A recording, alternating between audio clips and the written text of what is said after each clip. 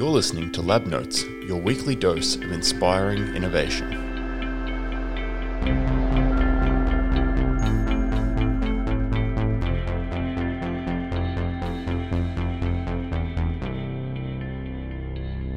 Hello, and welcome to Lab Notes. I'm your host, Leo Stevens, and today we'll be diving into the life and times of Dr. Mariam Parviz, a biomedical engineer and one of the two key brains behind JASB, a bioresorbable bone implant that promises to simplify surgical procedures and greatly improve recovery times for patients needing bone repair. As you'll hear, Mariam is an Iranian-born Australian who set her sights on biomedical engineering at an early age, thanks in part to her mother's need for a hearing aid. It's a career path she hasn't wavered from since, studying first at Tehran Polytechnic, before moving to Australia in 2012 to undertake a PhD in biosensing under Professor Justin Gooding of the University of New South Wales. Knowing she always wanted to return to the world of commercial R&D, Mariam also undertook the Medical Device Commercialisation Training Program run at Sydney's deep tech incubator Cicada Innovations. As well as teaching Mariam how to commercialise devices, the experience also helped to shape a lasting bond with her partner in life and business, Dr. Imam Manavi Tehrani. Together, the pair founded SDIP Innovations in 2018 with the goal of commercialising their game-changing bone implant material. The project has since been backed by the Medical Devices Fund, New South Wales Health, and Austrade, and Dr. Mariam Parviz has recently relocated to the USA, where she is progressing the project as a member of the QB3 Life Sciences Incubator based at the University of California, San Francisco. Dr. Mariam Parviz, welcome to Lab Notes. Thank you so much for having me. So Mariam, you're currently the CEO of SDIP Innovations. I wonder if you could start with a quick explanation of your company and its core technology, the JASB implant? Sure. So you know how a lot of people have metallic implants such as screws, plates, and pins that was put in their body one day to hold the broken bones in place? So the great news is that the bone can heal and regenerate, but the bad news is that the metallic implants that are used stay in the body forever and don't go away after the bone is healed. So in a lot of cases, the patients have to undergo removal surgeries to take those metallic implants out of their body. The problem becomes even worse when it comes to kids, because almost all kids with metallic implants, they have to go through removal surgeries because the implant interferes with the child's growth. Well, we are developing the next generation of bioresorbable implants called JASB that removes the need for some of these unnecessary operations. Products such as bone grafts to fill the bone voids and pins for natural healing of the fractures. They can potentially remove the need for some of these avoidable surgeries. Yeah, perfect. And in terms of kind of where you are at personally at the moment, you're calling from the Bay Area in San Francisco. What took you to the USA? So yes, we are currently based in UCSF QB3 Incubator and UCSF Rosenman Institute in San Francisco. And it's based on a fellowship that we received from New South Wales Health Government that basically we have been here since early 2019, and we have been testing the scalability of our technology here in the US and also mainly developing the team, bringing experienced people from the US who have done it before on the team, while we keep the technology and the patents in Australia, and we come back to Australia, but definitely the experience and the team that we are developing here would be game changer for us. Well, we'll definitely get back to your technological progress soon, but can we also touch on your personal history? You know, you're a worldly woman. You're originally from Iran. Can you take us back to your early life and what got you excited about a career in science and medical technology? Sure. So yes, I'm from Iran and I migrated to Australia to do my PhD at UNSW when I applied and received a scholarship. During my early life, I was inspired to make really tiny hearing aids for my mom.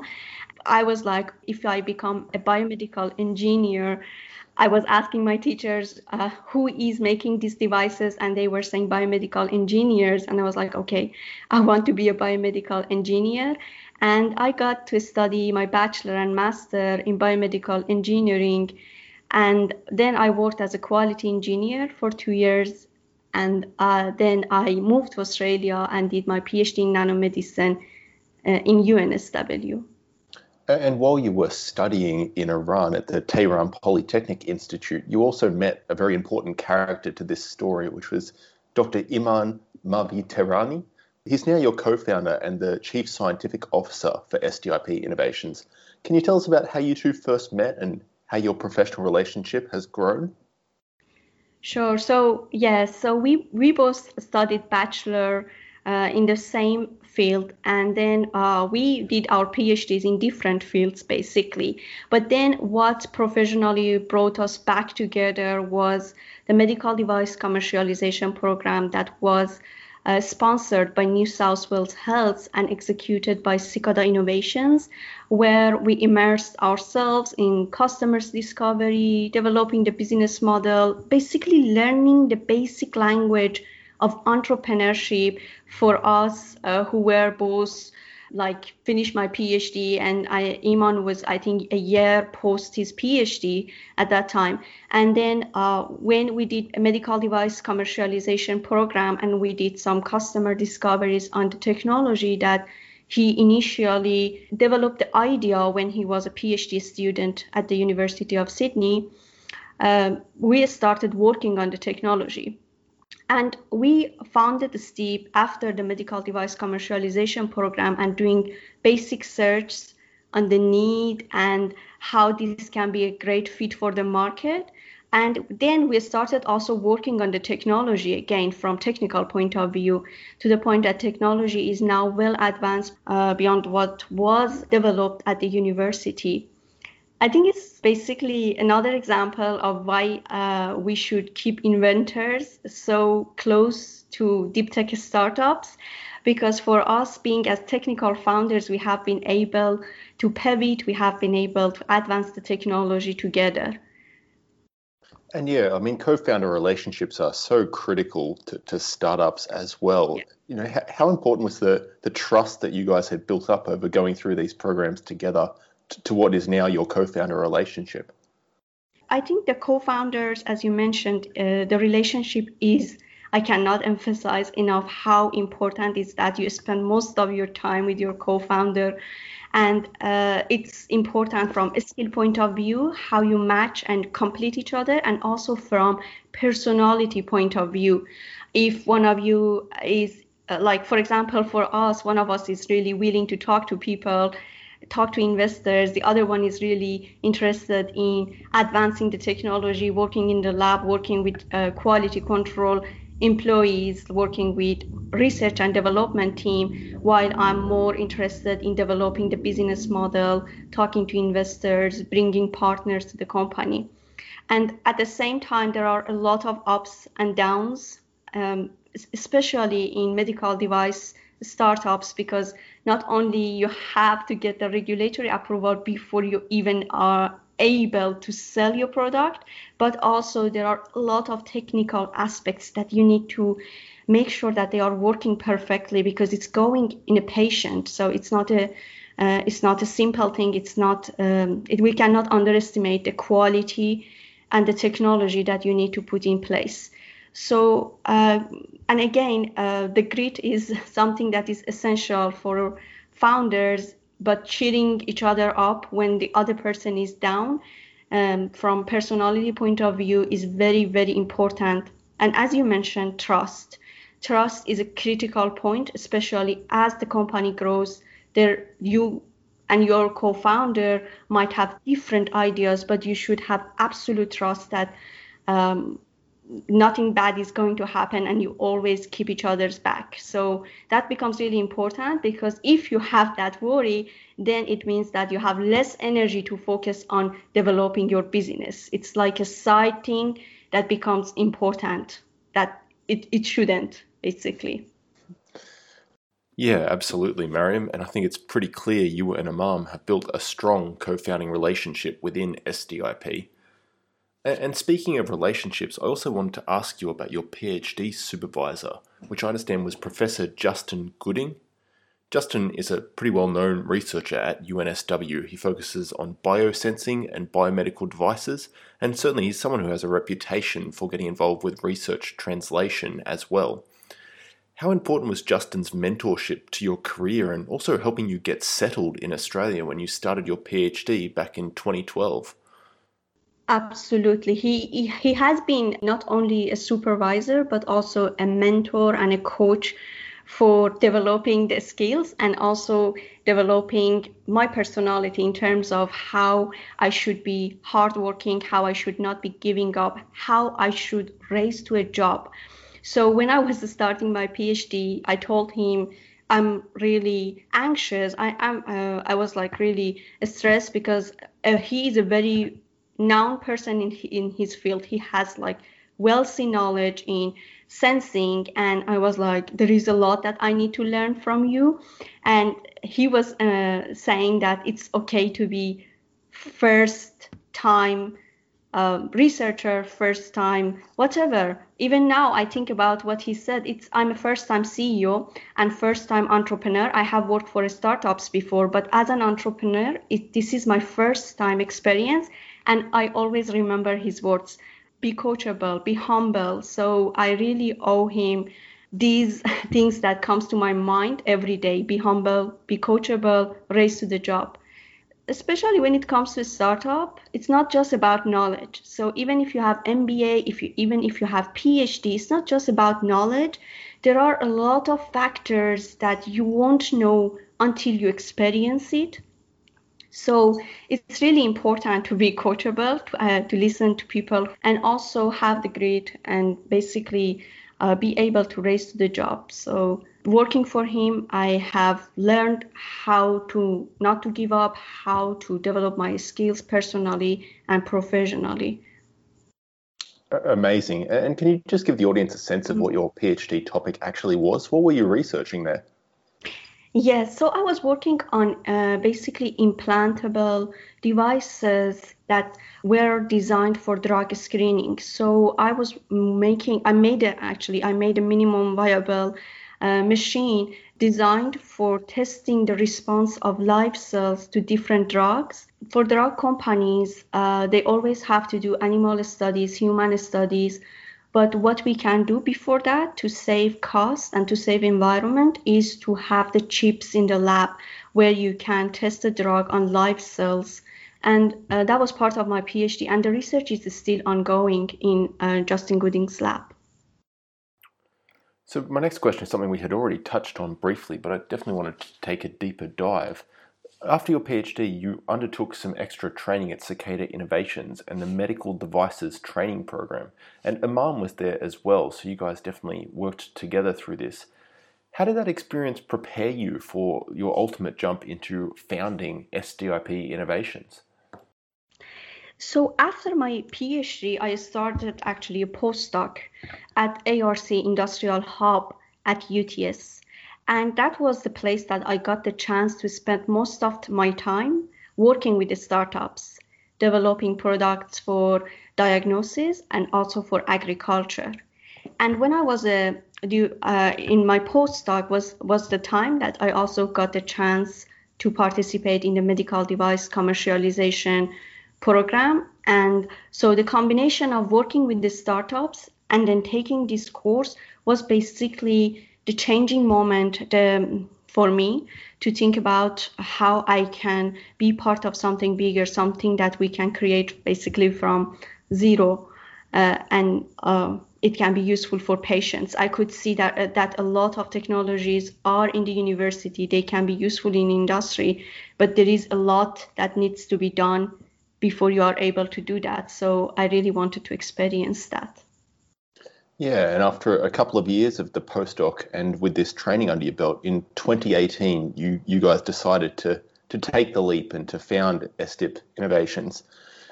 Can you talk us through that decision and what made you Yeah. confident enough to take the leap with this particular technology? For sure, that was not at all an easy decision, especially considering the financial aspects and the fact that I was a big believer that if I want to do it, I have to be full time on this. It cannot be a hobby. So during the program, we actually so before we even found the company, we interviewed more than 100 patients and surgeons, and also we talked to a few executive people in big companies in orthopedic area, asking them about what is this problem that we have heard from surgeons, is it real? Is there any need in the market for a new biomaterial, not just the formulation, but also the way that it's manufactured and designed is novel. So we were asking if they need such a biomaterial without disclosing about the formulation. We were just talking about the properties. Do you need, if there is a material that has this and this and these properties, would that be a good fit for the market? Would that solve these problems? We can see that right now the bioresorbable implants, when we talk to surgeons, they say they have resorption problems, they have cyst and inflammation problems. So if we come up with something that is exactly targeting these two problems and address them, would it be a good fit for the market? So we collected all these answers before we resigned from our full-time secure jobs and focused on this. So I would say the customer interviews and making sure that you have the solution, and A, and B, the solution is the fit for the market. And I have to say that C, you have all the parameters in place to commit. So even if there is a problem, even if you have the solution, you have to make sure that from personal life point of view, you can commit to basically focus on taking the idea to the market, or going through the journey of taking the idea to the market.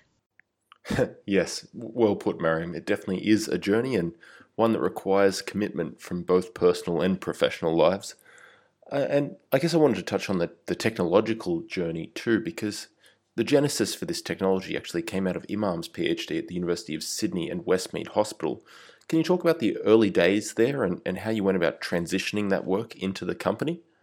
Yes, so basically when he was working at Westmead Hospital, he was looking for idea to start his PhD in 2013, and he was talking to surgeons, because as a biomedical engineer, you learn that your customers are patients, surgeons or physicians, and sometimes your customers are patients, but your chooser, the one who chooses the products, are surgeons. So it's the best, if you are in health, to talk to them even before starting your research, to ask what topics are really interesting for them. And when he was talking to the surgeons, there was one really expert surgeon who is very well respected that told him that I have this problem with kids. They come back, they need removal surgeries. You are a material engineer, go and do something. So he explains that it's how he started thinking about starting his research on materials that resorbs in the body. And then after the PhD, during the past almost 3 years, we have been taking and advancing the technology way beyond what was developed at the university. Because in medical device, and I think in any type of deep tech startups, you have a big phase of research and development. And sometimes we are afraid of talking about that. I think it's a reality that in the first few years, you may need to pivot, you may need to change your technology, improve your technology. You are sticking to the same problem, same solution, but there are research advancements that are 99% of the times involve. So that's the history behind the technology. And still, when we want to adapt the technology for other clinical applications, we are aware that it also involves a big phase of research and development for each application. There are always adjustments that you need to do for even each specific applications, especially this is the case for us because we are dealing with a platform technology. Yeah, absolutely. And, I've been a scientist myself, and I know how much time and money goes into conducting those R&D processes and getting a platform technology right. I guess one thing that has underpinned STIP's ability to do that deep tech R&D has been how successful you've been at gaining grants and getting accepted into accelerator programs to support your technology. I wonder if you could talk to us a bit about what your approach is for applying for this support and maybe why you think STIP has been successful. So I would say in Australia, in medical device especially, we have really, at least we used to have really limited number of resources. But one of the very oldest one has been always from New South Wales Health. Because New South Wales Health, they have started to have medical device commercialization course every year. So the MDCTP is focused on medical device and was on for past 8 years. Same with Medical Device Fund that is especially focused on sponsoring medical device companies. So we have been absolutely privileged to have the support from the New South Wales Health and Medical Research Office, especially and only Dr. Tony Pena. And one of the reasons that they have been supporting us, we have heard from them that the technical results that we have and also the confirmations from surgeons, they have been great factors because we have been keeping the surgeons very close to us and very close to the technology, to prototype testing. And I think they're basically confirmation that they see it on track, they see that it can be a big solution has been really helpful, especially the support from the orthopedic surgeon, Dr. Brett Fridge, who is based in Sydney. He does more than 700 surgeries every year. And having him basically testing the prototypes and confirm that it can has a bright future if we do this and that, they have been great factors. And then through the fellowship, we had the opportunity to come to the US. We have been absolutely privileged to have that. And then we started the relationship here with surgeons at UCSF Benioff Children's Hospital. And we got the head of orthopedic section to see the prototypes, basically. We have been seeking advice from him. So I would say that the traction that grant sponsors can rely on for companies like us are the results and also the customers, basically opinions that are basically in our case surgeons. Yeah, great, Mariam. And look, I know you've received support from a lot of places, but I did want to talk about MTP Connect, which is the industry growth center focused around medical devices and medical technologies. In 2019, they co-funded a trip for you to go to a conference in Boston.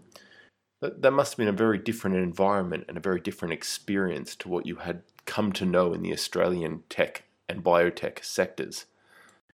Exactly. And by the time that I participated in MTP program in Boston, I was already based in Bay Area. But what is interesting is that not only the ecosystem is different from Australia to the US, but also the startup ecosystem from East Coast in the US is very different from West Coast. So that event was the time that was really a great time for me to discover the differences, especially between what is important for the investors in East Coast versus West Coast, and also surgeons in East Coast and West Coast. So it's very strange, but the culture of surgeons, the investors, is quite different in different parts of the US. So for us, because as long as we want to be an international company, we need to be aware of not just healthcare systems in different countries, but also the healthcare systems in different parts of one single country. So that program connected back to some Australian companies while we were also discovering some of the differences between the health systems and the culture of startups in different parts of the US. Yeah, I really did want to ask you about that startup culture and the different microcosms that exist there. California is obviously very well known as a region of innovation and startups and tech investment. Are you able to compare what you experienced there to what you have found in Australia, and what is so different about that environment?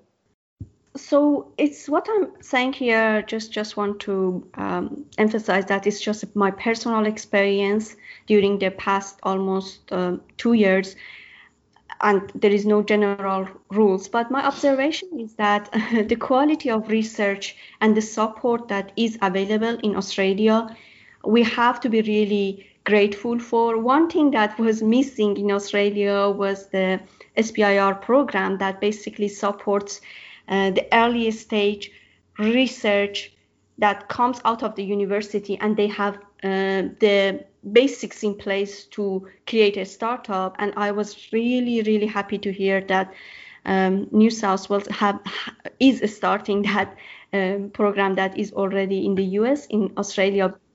So in terms of research quality and support, we are making a lot of progress in Australia. What is different is actually experience. These guys here have done it way before we started in Australia. For example, we have Fred Dinger in our team, Gabby, Mark. These people have made medical device, orthopedic, implant companies in the past from scratch all the way to selling the technology to big players, and they know what it takes. So all these people together have created an ecosystem that is very, I would say, realistic for startups. One thing that we do most often, I would say, in Australia is that we mix up the startup with corporations. So we should mind the size and the stage of our company. It can be a really failure to follow the corporation models on many directions for many reasons for startups. Just to give you one very clear example. For example, you have to have quality control system in place for any company, right? For startups, for corporations.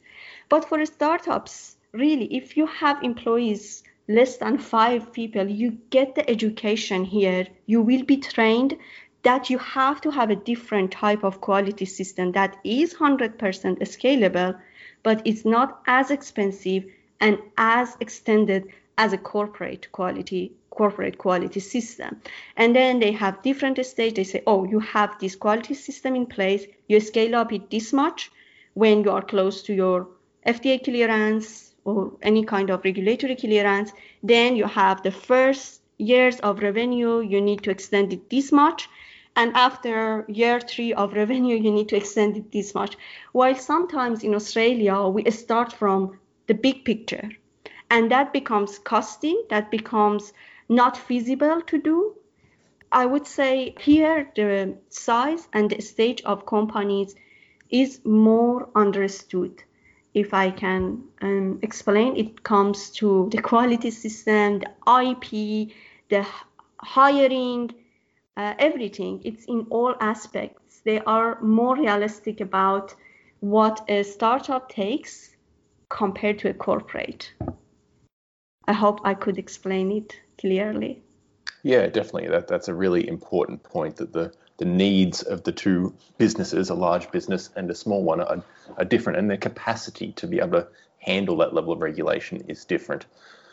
And speaking of regulation, you touched on it there. It's obviously critical for medtech startups to understand the regulatory pathways that go through the FDA or the TGA, and getting these products to market is a very long journey. What's your view on the regulation pathways in medical technology companies, and how have you been approaching the challenge of navigating them? Absolutely. But the great news is that both TGA and FDA have very, very clear guidelines.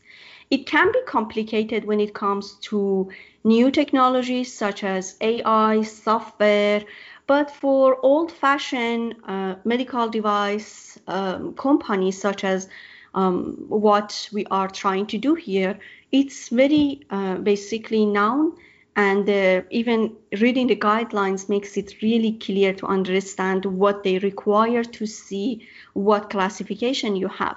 And TGA, FDA, both are very open to have pre-sub meetings where when you have a really burning question about your technology, you can actually put some documents in place, ask your questions, and they have a regulation, an obligation in place to respond to you. They cannot leave it not responded. So they have to respond to you and answer your questions. And also you have to have a experienced regulatory either employee or consultant to make sure, because it's not a joke. If you get anything wrong in the regulatory requirements and classification, it can really double the cost, double the time that is required. And that's why it's really important to have experts involved when it comes to regulatory, and have, if needed, have the pre-submission meetings with the regulatory bodies to make sure what's the classifications. Each classifications means you have a different world of results of class 1, class 2. This means that for one, you just need benchtop studies. For the other one, you may need human studies. So this really can define different aspects of the business. It can define your quality system, the number of employees. It can basically defines everything for companies who need regulatory approval to be able to enter the market. Well, we're fast running out of time, Mariam, but I would really love to get your input on one last question, which is, do you have any advice for researchers or deep tech entrepreneurs at the start of this journey? What have you learned that you think you'd like to pass on? I mean, I'm still on learning curve, but I would say have grit. And everyone has been a first-time entrepreneur. Even the big CEOs that like they are in the books right now, they have been first-time entrepreneurs, first-time CEO one day. So have the grit, race to the job, because we have, as a startup, we have limited resources. Don't compare yourself to corporates. Mind the size and the stage of your company, and don't compare it to any, maybe there is no exact model that you can implement. So it's not strange to have a model that maybe is different from other companies.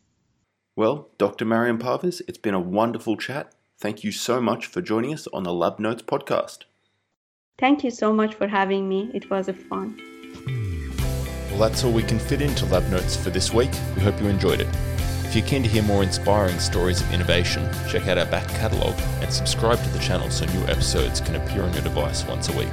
Lab Notes is produced by Eon Labs in collaboration with Rennie Digital. You can find links to both of those organisations, along with our guest's biography and more in the description below. Our music is sourced from Purple Planet Music and mixed by Nat Harris. I'm your host, Dr. Leo Stevens. Until next week, keep inventing.